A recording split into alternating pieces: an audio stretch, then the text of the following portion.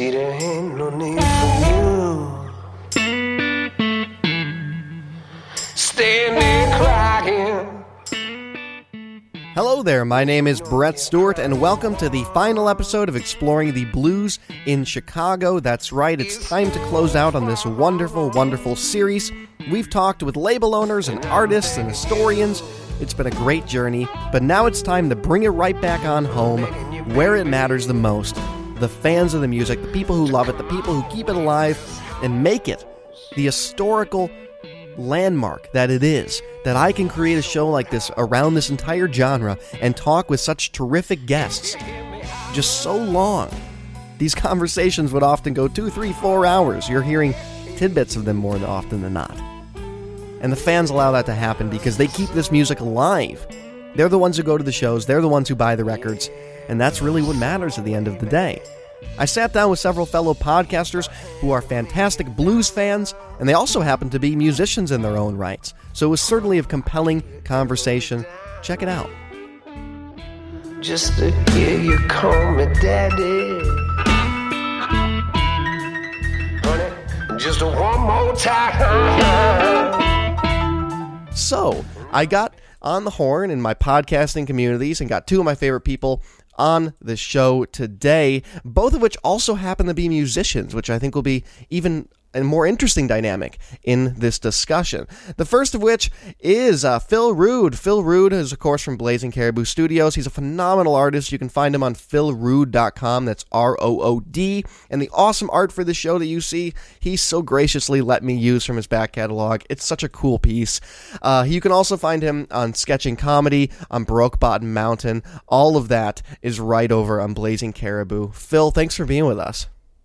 Oh, thanks for having me, Brett. And when describing me, I would use the loosest possible term of musician that you can come up with.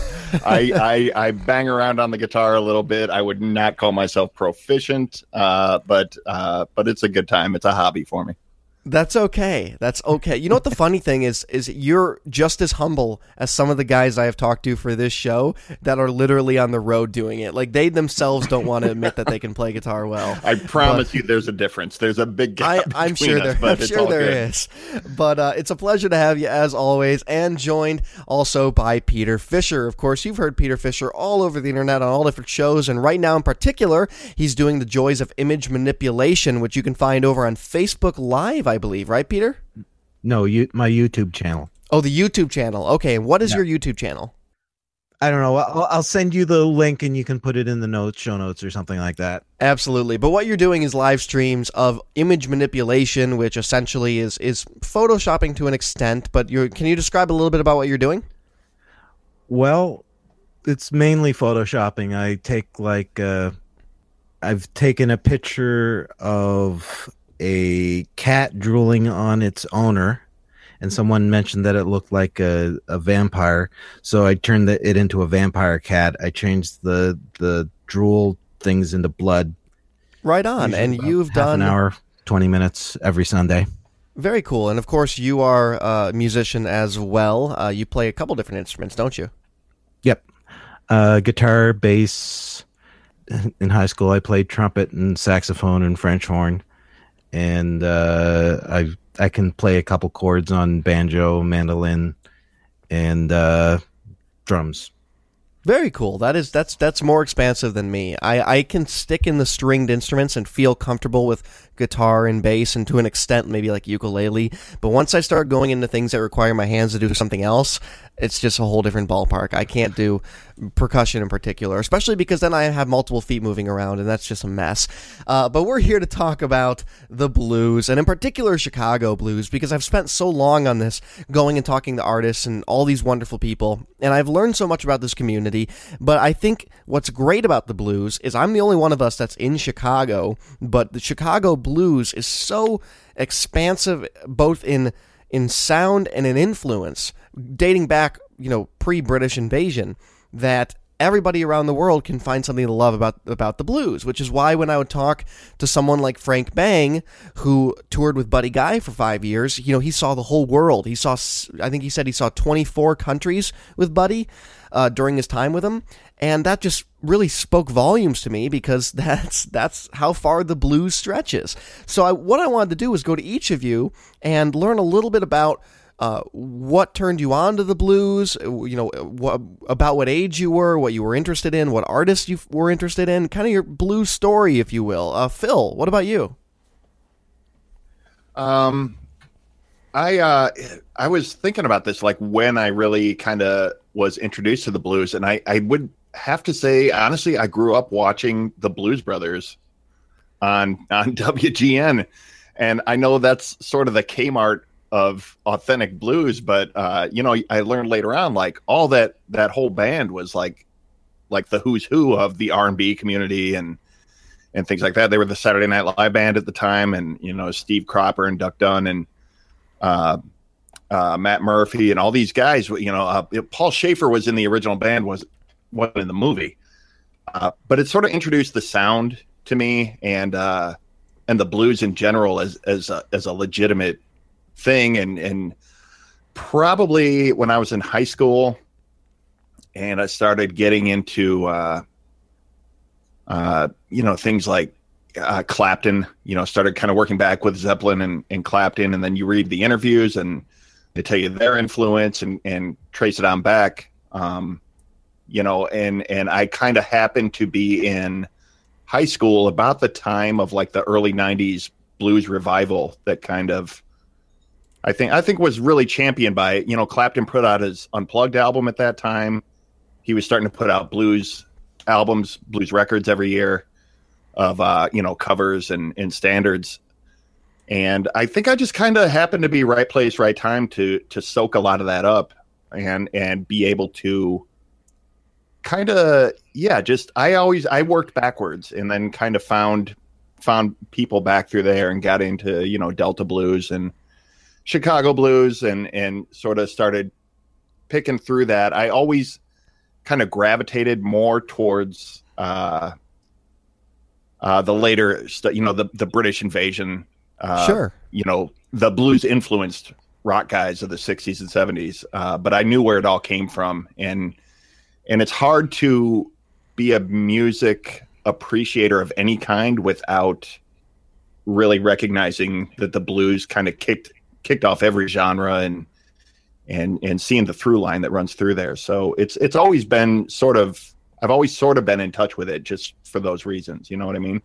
I do, and I like that you use the words music appreciator and having an understanding of that music, because even if you don't like the blues, you look back at especially the British invasion stuff, the Rolling Stones love the blues. That's why they brought Howlin' Wolf on Shindig, when Shindig would never have brought a 300-pound, 60-year-old black man onto primetime air. And which is funny, because in the clip they pass it off like it was their idea, and the kids go nuts when it was never their idea. They were put into a tough position by the Stones. And when the Stones came to Chicago, they wanted to record at Chess Records, and they wanted to go to these places. When the Beatles came to Chicago, they wanted to go down and record on Record Row, which is something they did. And I think that that's such an interesting lineage, because everybody I've talked to some extent, has mentioned those great acts from the British invasion. Even if it's like Led Zeppelin or something like that, a lot of people say Led Zeppelin was the gateway to metal.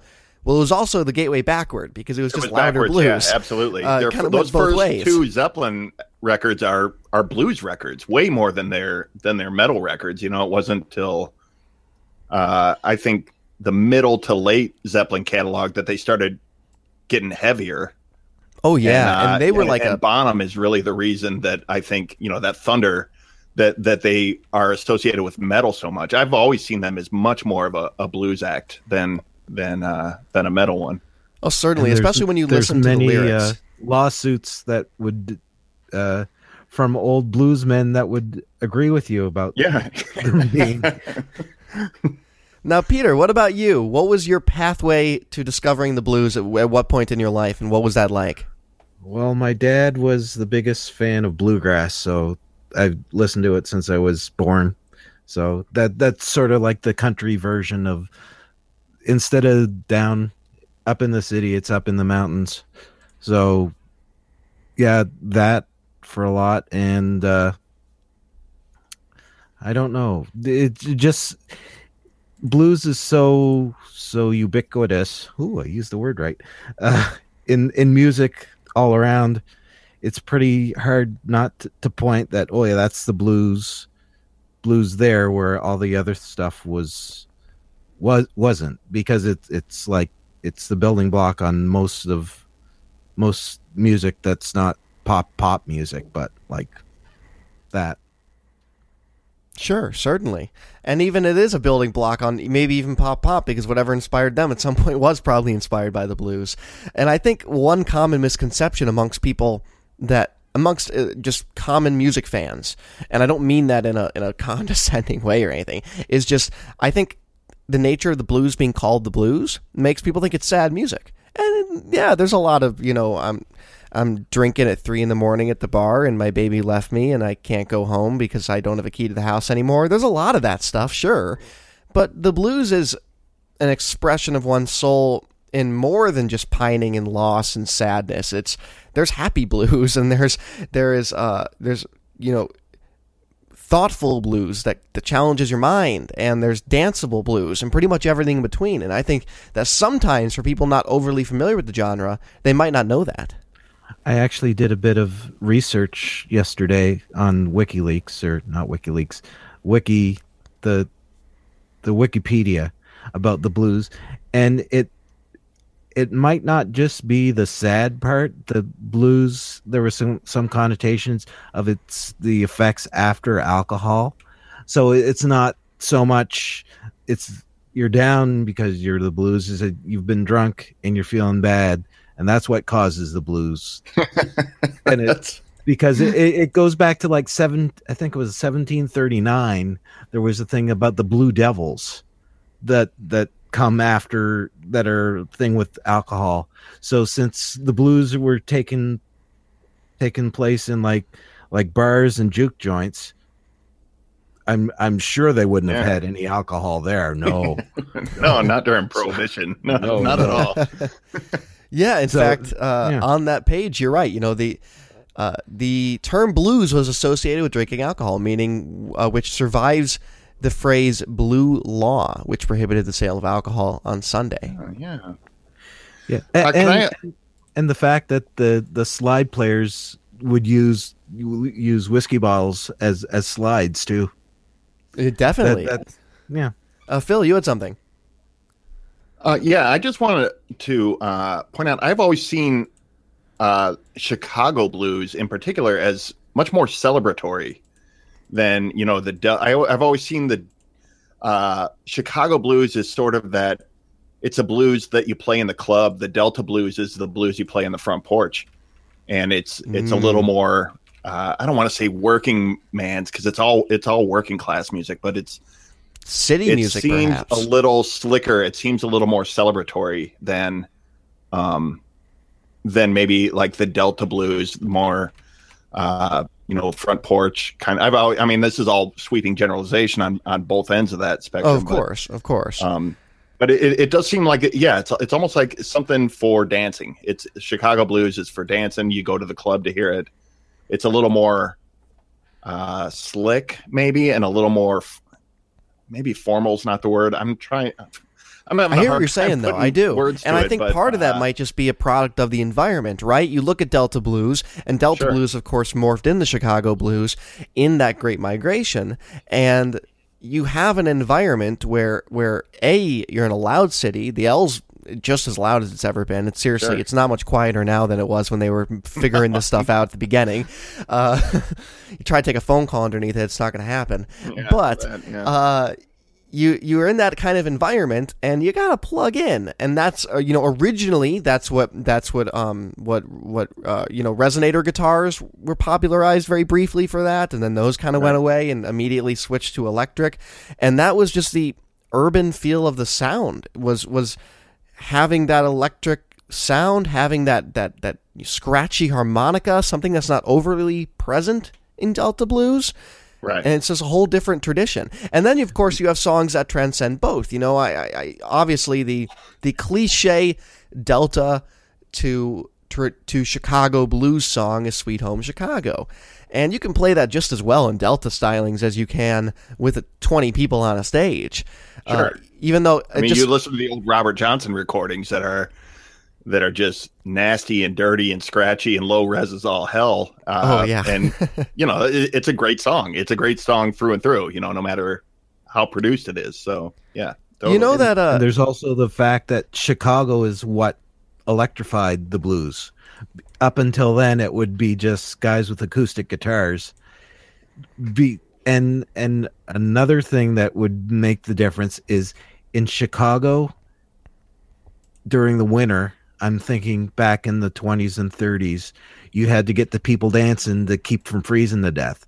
Whereas in down in the Delta, and I'm sure it's the same in Florida, it's hot. It's hot, man. It's humid. Yeah. I want to sit under the shade tree and listen to music. Yeah. You don't want to be moving around too much. But then again, you've got like the funeral marches in New Orleans, where they'll be slow and plodding, and then the trumpet player will blow out the horn, and then it'll be a party. Certainly. There's also that there's the dancing and the celebration has its place in the Delta blues. It's just not as the environment in Chicago made it important for them to be a little bit more energetic, I guess, or physical. Yeah. I think you're right. I think there is something to that. I just anecdotally, whenever Sweet Home Chicago comes up, I love that song might really not even be about Chicago. Are you guys kind of familiar with this? I am not. So, when the original lyrics of Sweet Home Chicago, and you listen, he's talking about going back to California. I want to go back home to California, Sweet Home Chicago. There's a tiny little town in California named Chicago, and it has been theorized that people think he might be singing about California. That Robert Johnson maybe was never singing about Chicago. In fact, the front line of the Wikipedia article is, the song has become a popular anthem for the city of Chicago, despite ambiguity in Johnson's original lyrics. And I love that. But in fact, just to go off on my Robert Johnson tangent really quick, for people who are interested in learning the root of blues, and in particular the root of blues that will be immediately recognizable to you, that Robert Johnson catalog, there's only 42 songs on it. The man only recorded 42 songs ever in his life. He died very young. You can get that on CD, or I know it came out on vinyl for the first time this year, and that is like did it really? Oh yeah, on Record Store Day they put out the record, so look for it. It'll be hanging around because it wasn't a big seller. And they remastered it all, and that is like the entry. That is like 101 in a way, because you listen to that and you hear Sweet Home Chicago. You hear Crossroads, which is completely revitalized and switched around later with Cream and later Eric Clapton and then all that good stuff. And that's like the 101 right there. That's just a great record to go back to. So I guess what I would pivot to is, for both of you, what are artists, perhaps more specifically Chicago artists, in blues that you've really loved or appreciated over the years? Peter, what about you? I wouldn't know. I don't know. Could you come back to me while I think about it? Yes, of course. What about you, Phil? I have a hard time drawing the line on some of these. I always associate John Lee Hooker with the Delta, but I think I don't know where he falls like in any kind of formal classification. Because I could see him swinging either way. He tends to be classified, I would argue, as an electrified version of Delta, I think is a really good way to perhaps put it. Okay, so he's got he maybe has a foot in the Chicago camp, but his style is, I think, a little more Delta. But like B.B. King, definitely. I know he's from the South, but I always associated him much more slick, wearing the suit, playing Lucille and big stage shows. And just I don't know, he's probably the biggest name that stands out. Like I said, I was always a little more leaning into like the British Invasion guys who were more influenced as opposed to the really old school blues guys. I have sort of a passing knowledge, but not really a deep cut kind of knowledge of who's who and where they fall, whether it be Chicago or the Delta. So what was some of your favorite blues records? It's kind of hard for me to say sometimes. What about just favorite blues records in general? Blues records, I got. I always dig the first, and this is later again. The first Taj Mahal album. Okay, where he really plays the. It's one of those things that I think Duane Allman always talked about. Like that's why he picked up a slide was because of that Taj Mahal record that came out. And I know that's later. That's like in the '60s, but. Some of the old Son House, John Lee Hooker, Howlin' Wolf, these things that just sort of bounced around and were always there. They were always in the conversation, and you always heard just anyone with like a really distinct voice and a distinct sound always kind of always seemed to come back around. I couldn't pin down a regular a single album, because I never listened to those in album form. By the time I was picking up blues stuff, it was all like Rhino collections and stuff like that. And then again in the 90s, I was picking up newer blues like Alligator, like we were talking about off air. Alligator Records was putting out like smaller, I don't even remember names, but they were like smaller indie blues guys who were like newer on the scene, and that's what Alligator always stood out to me as being like this indie blues label. And we would go into whatever tower and pick up just this guy looks cool. This guy, we a couple of friends of mine, we'd just go listen to these guys we'd never heard of. About that time, G.E. Smith and the Saturday Night Live band started putting out records with jazz and blues on it. Like real standards kind of stuff. And it was, I don't know, I was into all of it, but nailing down any of the classic stuff is always still hard for me. I know where the influence comes from, but I'm not the Wikipedia of Depression era blues. You know well, what I mean? I think you mentioned in particular, obviously B.B. King played with a lot of Chicago artists. He was mostly a New York artist. And then there was also Howlin' Wolf that you mentioned, and Howlin' Wolf was certainly a Chicago artist. In fact, I would argue that another two records, as long as I'm throwing out some recommendations to listeners, my all-time favorite blues record is Moanin' in the Moonlight, 1959. And that was finally when Chess decided, oh yeah, maybe we could put all these songs, because they're all really good, and put them on a record. Because prior to that, Howlin' was just releasing 45s. And it's a phenomenal, phenomenal record that has so many of those quintessential Howlin' Wolf songs, stuff like How Many More Years and Smokestack Lightning and All Night Boogie and I'm Leaving You. Right. Evil's a great song, and that's a great record. And then another record that has always stood out to me as incredibly good, another Chess record, was the London Howlin' Wolf Sessions, which came out in 71. And those are really unique because that merged the two parties we've been talking about the most, which was the British Invasion guys and the traditional guys, or at least I guess traditional would be Delta, the newer traditional guys, which would be Chicago blues, because that record was Steve Winwood, Charlie Watts, Eric Clapton, all playing with Howlin'. And that's such a brilliant record. In fact, they remastered it last year, so it's out there better than ever if people want to listen to it. Peter, has anything come to mind for you? Yes, the maybe the Elvis of the blues in Chicago, maybe the one that made it popular in the greater world, I guess. Bo Diddley. Okay. A lot of, you can't have a blues beat without the Bo Diddley beat.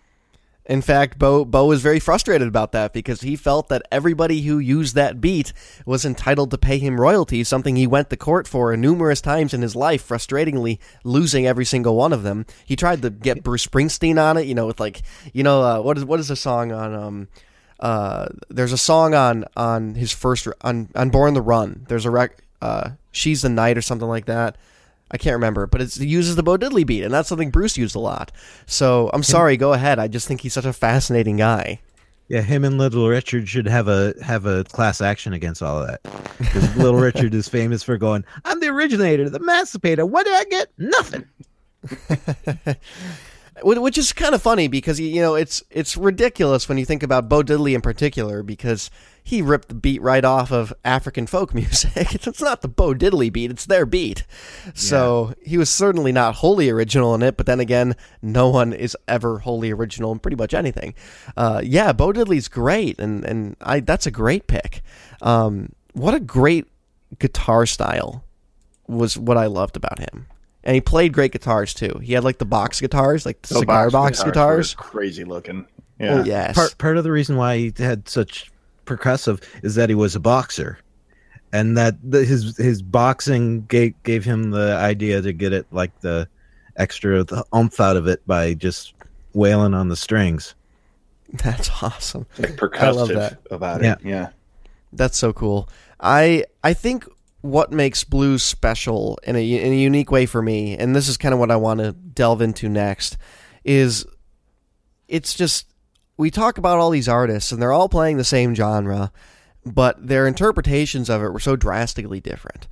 And we can look back at, Bo or Muddy Waters or Howlin' Wolf, or go farther back and Son House, Lead Belly, Robert Johnson. And it's just this interesting lineage of American music that everything else was building around it.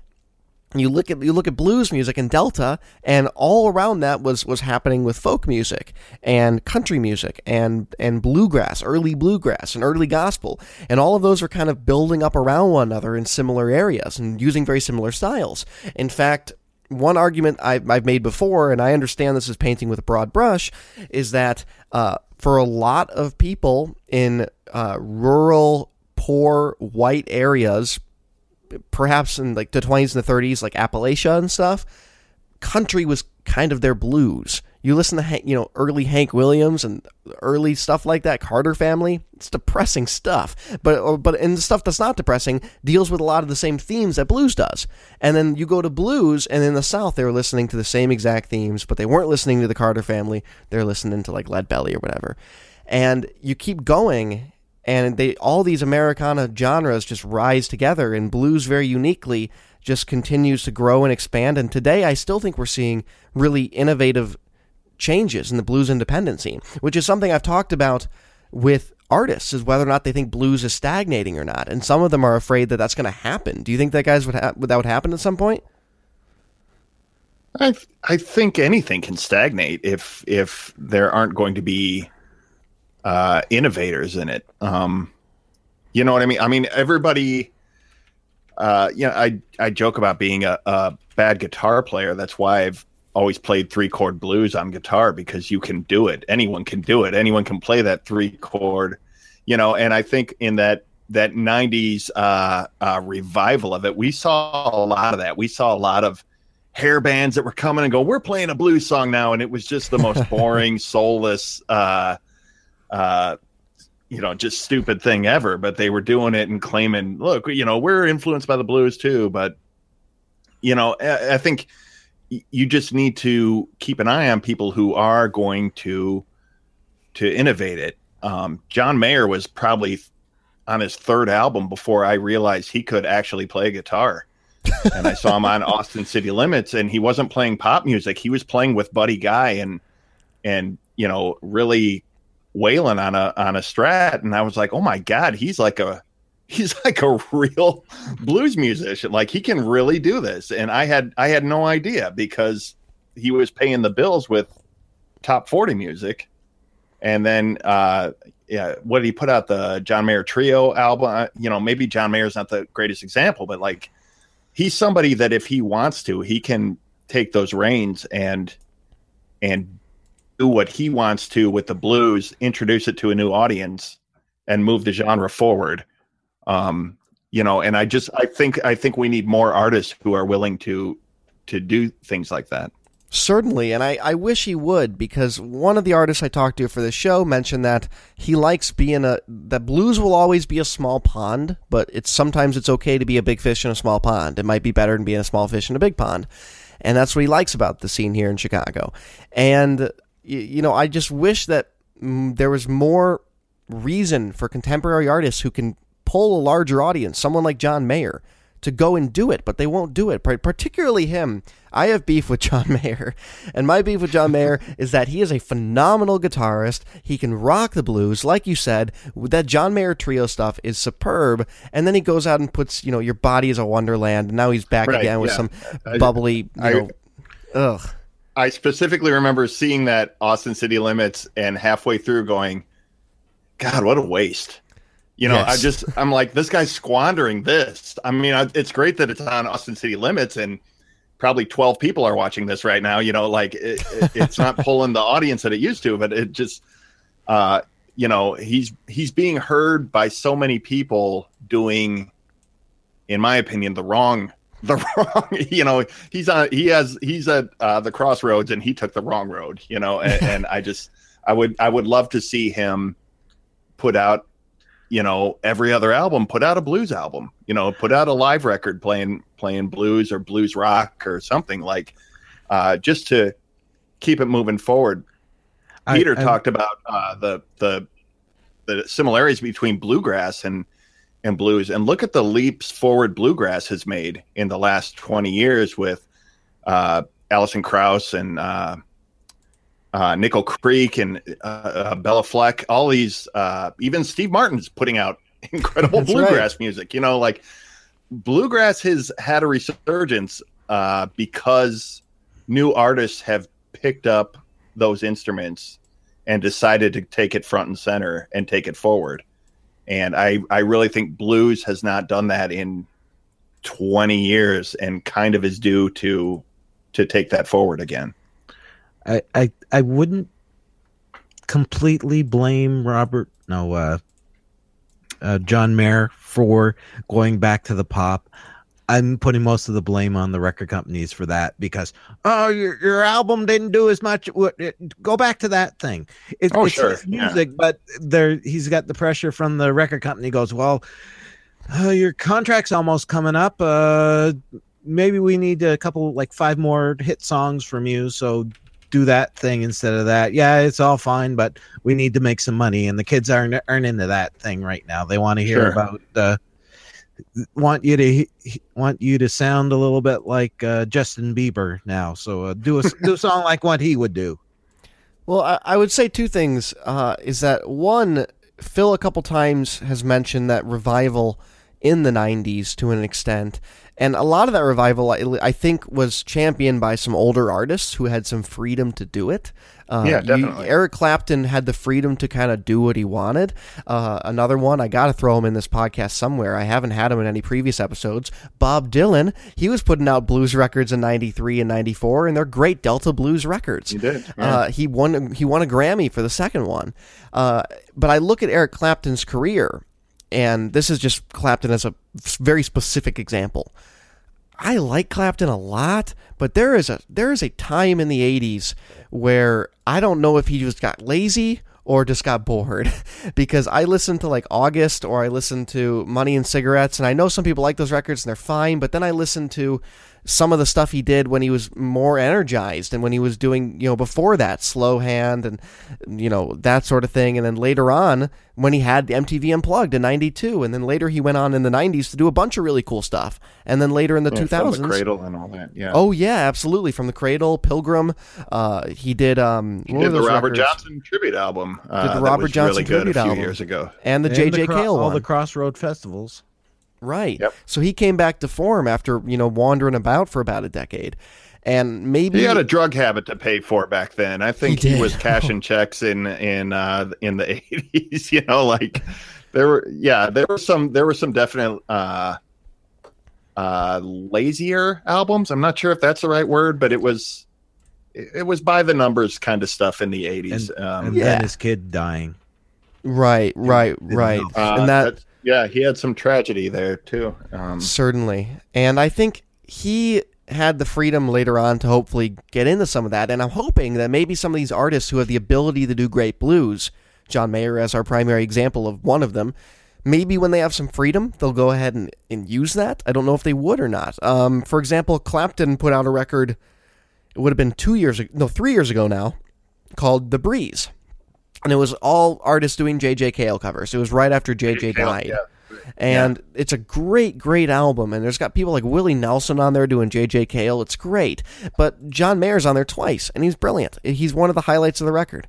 I wish he'd do that. But the other thing I wanted to mention is one of the beacons of Chicago blues, perhaps the beacon of Chicago blues, is the Chicago Blues Festival. It happens every June. This year it's going to be June 9th to 11th. I think this podcast is actually coming out around then. And I'm looking at the lineups, and as a blues fan, I'm stoked to go to this because it's like Billy Branch, William Bell, Gary Clark Jr., Rhiannon Giddens, Ronnie Baker Brooks, Carl Weathersby. And these are great artists, Freddie Dixon.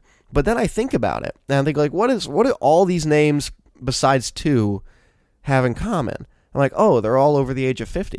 And there's nothing wrong with that. That's like every show I go to at this point. But that does show that there are not at least within this microcosm, younger artists getting onto these stages. You know, I looked at Ronnie Baker Brooks on this, and I love Ronnie, and I loved his dad, and I love his brother. But Ronnie's 50 now. I often forget, because I forget how old that lineage is going back, that even though his dad just died, he's still 50 years old. He's not a young Right. guy. And I think the youngest person on here is probably Gary Clark Jr., maybe, unless Rhiannon's younger. He's 33. She might be in her late 20s. She's brilliant. I would love to see them. No, she's older than him. She's 40. So the youngest person on here is 33, and I guess he's a blues rock artist, perhaps? And he's the Okay. youngest by about a decade. Well, it's that's really interesting for a couple of reasons, and this will also tie into the Eric Clapton, putting out what he's putting out later in his life. I look at things like, the last handful of albums Johnny Cash made with American. In my opinion, that's the best stuff he ever did. I think we're sort of coming into a time where we are starting to look at some of these elder statesmen of music and looking to them and saying, okay, now that seems to be the time when they are going, I'm going to do what I want to do now. And we're seeing some really, really interesting stuff. I heard a podcast the other day that was talking about Kurt Cobain, and the tragedy isn't the music that stopped being made in the 90s. It's wondering what he could have done. He'd be like 50 now. And they're like, would he be playing some kind of alt country stuff? Would he be more in like a Jeff Tweedy kind of camp where he's playing acoustic alt country shows, and being really artistic about it, and I think, I have hope that some of the artists we'll keep talking about Mayer. I'm sure there's others that they'll get to a point in their life where he just goes, I just want to make blues records from that. I have a pile of money that I'm sitting on. I have creative freedom in my record company, or the ability to put this out on my own. And I'm just going to make blues EPs till the cows come home, and hopefully by that time we'll still have Johnny Lang and Kenny Wayne Shepherd and Derek Trucks and some of these other guys who are around my age that are blues artists who kind of had a flash in the pan. I'm hoping they get a second life and get to come around again, and they're still all out there making music. I think that's what's going to usher the blues into later years. Going along with your age thing, thinking, well, with the artists at the blues thing, I was thinking, well, I remember the blue guys, Robert Cray, yeah, in the late 80s, early 90s. I go, yeah, he shouldn't be. I looked him up on Wikipedia. He's 63. Robert Cray is 63. I'm like, oh, he's a young. No, he's not. He was a young guy. Yeah. And all these acts are great. Like I've seen Robert a couple times, and he will blow you away. He was just down interesting. Here a couple months ago, and I missed him. But he's awesome. And I'm looking at these acts, and I just hope that Phil's right, and that maybe some of these younger artists will morph into more traditional genres or genres that have influenced them as they get later on in their careers. I also think that you mentioning the Elder Statesman is interesting because perhaps I'm going to make a very broad, sweeping generalization of my own generation here. I'm going to say that there is we are at a point right now where millennials are cool with old people. And what I mean by that, as I should explain, is that you have millennials who are going to Mavis Staples concerts. And that's not just me, because I know, because I go to them. There's other people my age there. And they're going there because she was doing stuff with Jeff Tweedy for 5 years. Now she's doing stuff with M. Ward. In the 90s, she did stuff with Prince. I know that stuff wasn't quite as successful, but there is a reverence of her authenticity that they strive for. And it's not just Mavis. You look at, Wanda Jackson's going to be in town in a couple weeks here in Chicago, and she's sold out City Winery. And, Wanda Jackson's 79 years old. I can't think of anything she's really done besides like Hard-Headed Woman in 1958. But Jack White got a hold of her. He's another one we should mention. He's a great blues guitarist. Yeah, he's totally great. Jack White got a hold of her and produced a couple records for her over at Third Man Records, and she's covering, "Thunder on the Mountain," which is a new Bob Dylan song, and it's great stuff. And then I think of Charles Bradley. Charles Bradley put out his first big record 2 years ago, and he's in his late 60s, and the man is brilliant. He's so brilliant. He's 68, and he's a funk artist, and my generation loves him. So I also have some solace in that, because I think that the authenticity of these genres, whether it be funk or blues or soul, can still be captured by a younger generation through an older generation, because my generation's at a point right now where they're cool to go to a show with a 70-year-old. And I don't know if it's always been like that, because I tell my friends, hey, do you want to go to Wanda Jackson? And they're like, yeah, that'd be awesome. And I think that's really cool. I think that speaks to those, elder statesmen again, coming back to prominence again. It is. I see knowledge in your age group, Brett. I'm over 40.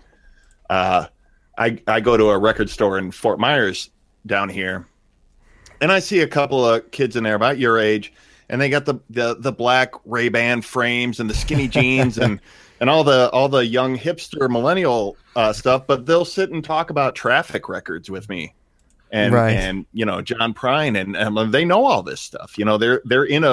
They're in a used record store. This isn't new vinyl. This is all old stuff. And it's, there is a knowledge there, and there's a desire to see where the new stuff came from. I think that was just the same as when I was young and I wanted to know where Clapton evolved from. I think that's not gone away in all the, in all these years. I think it's an ongoing thing that kids will always trace back, who they like and figure out where it came from. Yeah, and it's also easier for my generation, I think, because it's much easier now than it was. Spotify, you don't even have to buy it all. You can go in and track it all back. You know how many hundreds of dollars that I spent on CDs and cassettes back then, man? Right, and one of the examples I've used in a couple interviews on this show, so I'm sure listeners will hear it a couple times through, is if you picked up an Animals single in 1963, 64, and it just said songwriter J.L. Hooker, like, that didn't mean anything to you. If you're in like Cleveland, Ohio or something like that, you don't know who J.L. Hooker is, and you can't exactly pull him up online and figure out that's John Lee Hooker. Your local record shop probably doesn't have his records. They might not even be able to tell you who he is. You're probably going to have to subscribe to some sort of magazine or go to the reference desk at the library. So for my generation, it is easier, I think. I think it's easier to go back, and I think it is really, really great that people want to go to these shows. I'm not speaking out of school when I tell this story, because she's told it to a great many people. But Terry Hemmert is, one of my mentors, and she's helped me with this show. She'll be in the show notes, of course. She knows Mavis, and she's known Mavis for many years. And she talked to Mavis before Mavis headlined, I can't remember if it was Coachella or Bonnaroo. It was one of the two. And Mavis was worried. She was worried that these younger, people wouldn't get her. That she's like, at this time, she was probably in her 60s or even early 70s. And she was going out in front of a bunch of 20-somethings at a music festival of 50,000 people. And, Terry told her, they want authenticity. They'll get you. You just have to go out there and be you. And sure enough, they loved her, And I think that makes me feel really happy about the state that the genre is in, even if I can't necessarily think of 5 or 10 names off the top of my head of younger people making it. Sure. No, that makes sense. That the audience is not aging out, even if the artists are. That's an interesting realization. This is getting profound. I feel like, oh wow! I'm sorry, I didn't mean to take it there. No, but we're coming to some sociological analysis here, where you're right though. The music's not necessarily fading out, but the artists are, and that's very, very interesting to me. As we start to close down a little bit, I'd love to go to both of you and just get any closing remarks about the blues, or something that you've loved about it, or something about your life that the blues has either changed, or just the way you've consumed music is different, anything like that. Peter, what about you? I can't really break out how it's changed because it's been a part all along, but I'd like to mention a couple artists that we haven't been mentioned that are great blues players.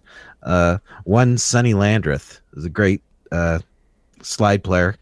I've got a couple of his albums, which is always fun, and that's more of the Delta blues and that.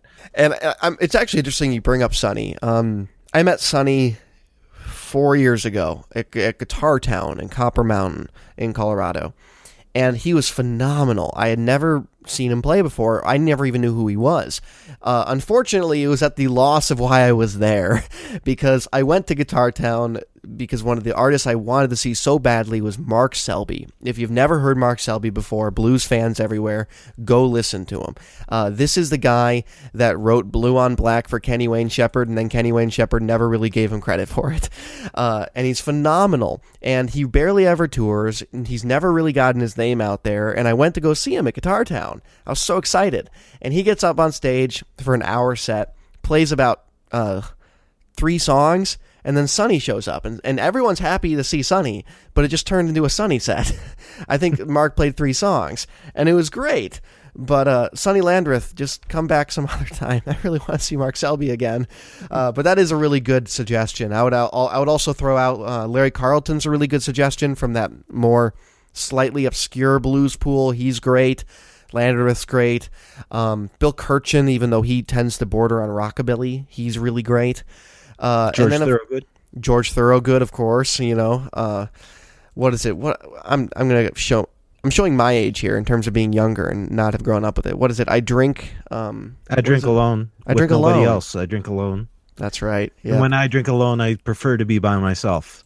Right. Or just as friends, Jack, Will, and something or other. That almost turned into a really... I am digging this as a spoken word piece. I really like it. I was about to say, I was really hoping that Peter would just go all the way.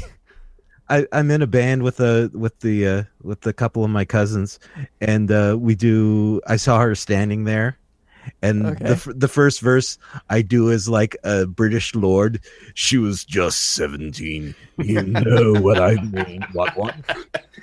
And like it. Then we do it regularly after that, but that's a good thing. Just throwing it out there. I'm not sure if I know what he means. Like, I feel like Paul needs to talk about this. Just 17, it's a little young. I actually think that's actually a joke that Jerry Seinfeld levied at him at the White House a couple years ago. I love all these artists. I love this music. I grew up with the blues. I grew up going to Guitar Town, which is a blues festival. I grew up listening to Buddy Guy. I grew up listening to Kenny Wayne Shepherd, and it means so much to me, which is why I've been working so hard on this show. And it's just, a beautiful genre, especially here in the city of Chicago, that needs to stay alive. And I think it's in a troubling time right now. The Blues Fest is now being moved to Millennium Park from Grant Park, which will make it smaller. That's really the only event of the year that champions the blues in Chicago. It's certainly not like Memphis or New Orleans, where you go there and it's constant immersement in their culture.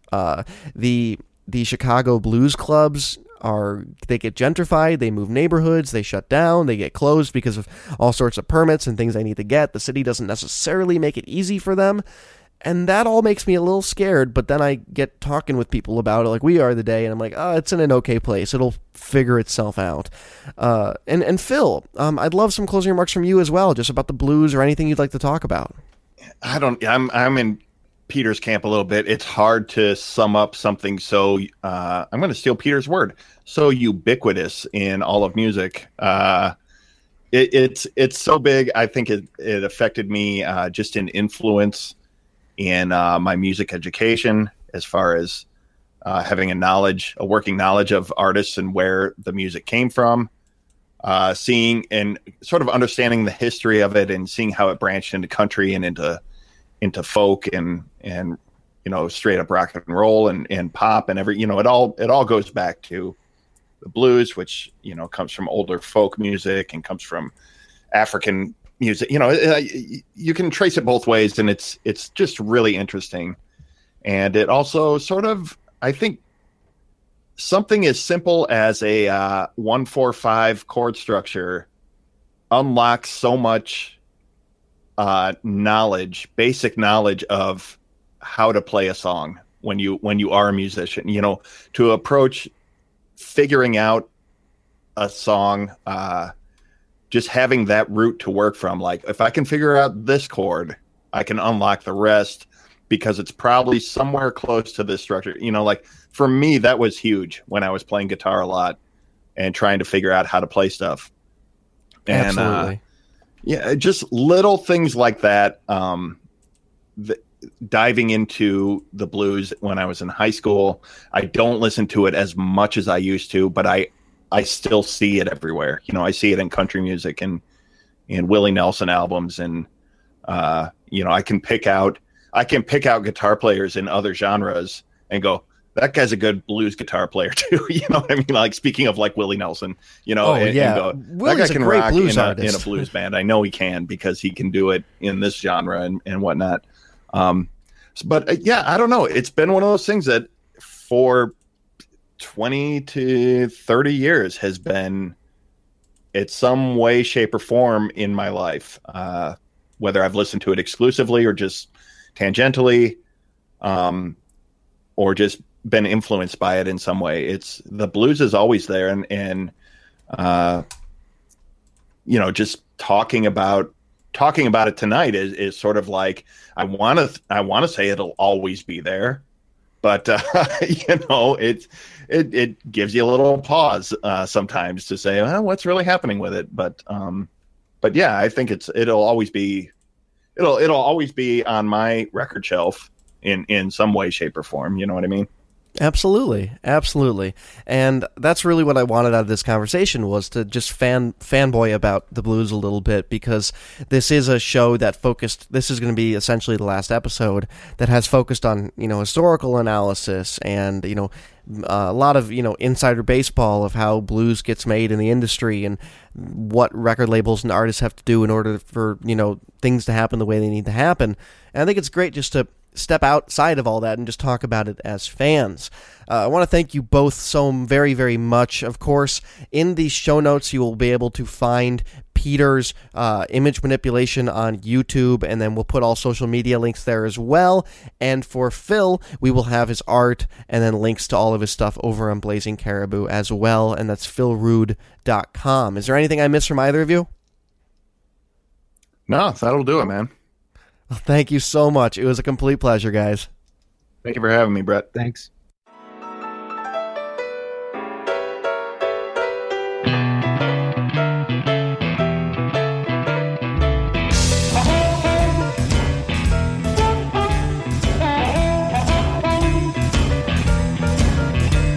blues don't care if you're wrong or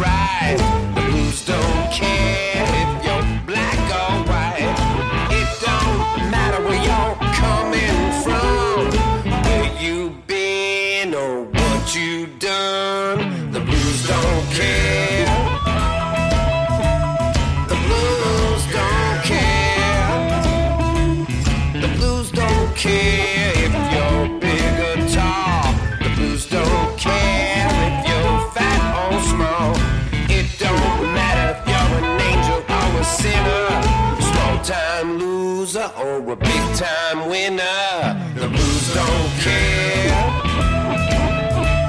The blues don't care. I hope you enjoyed that conversation as much as I did, because at the end of the day, it really is all about the people who love the music and help keep it alive.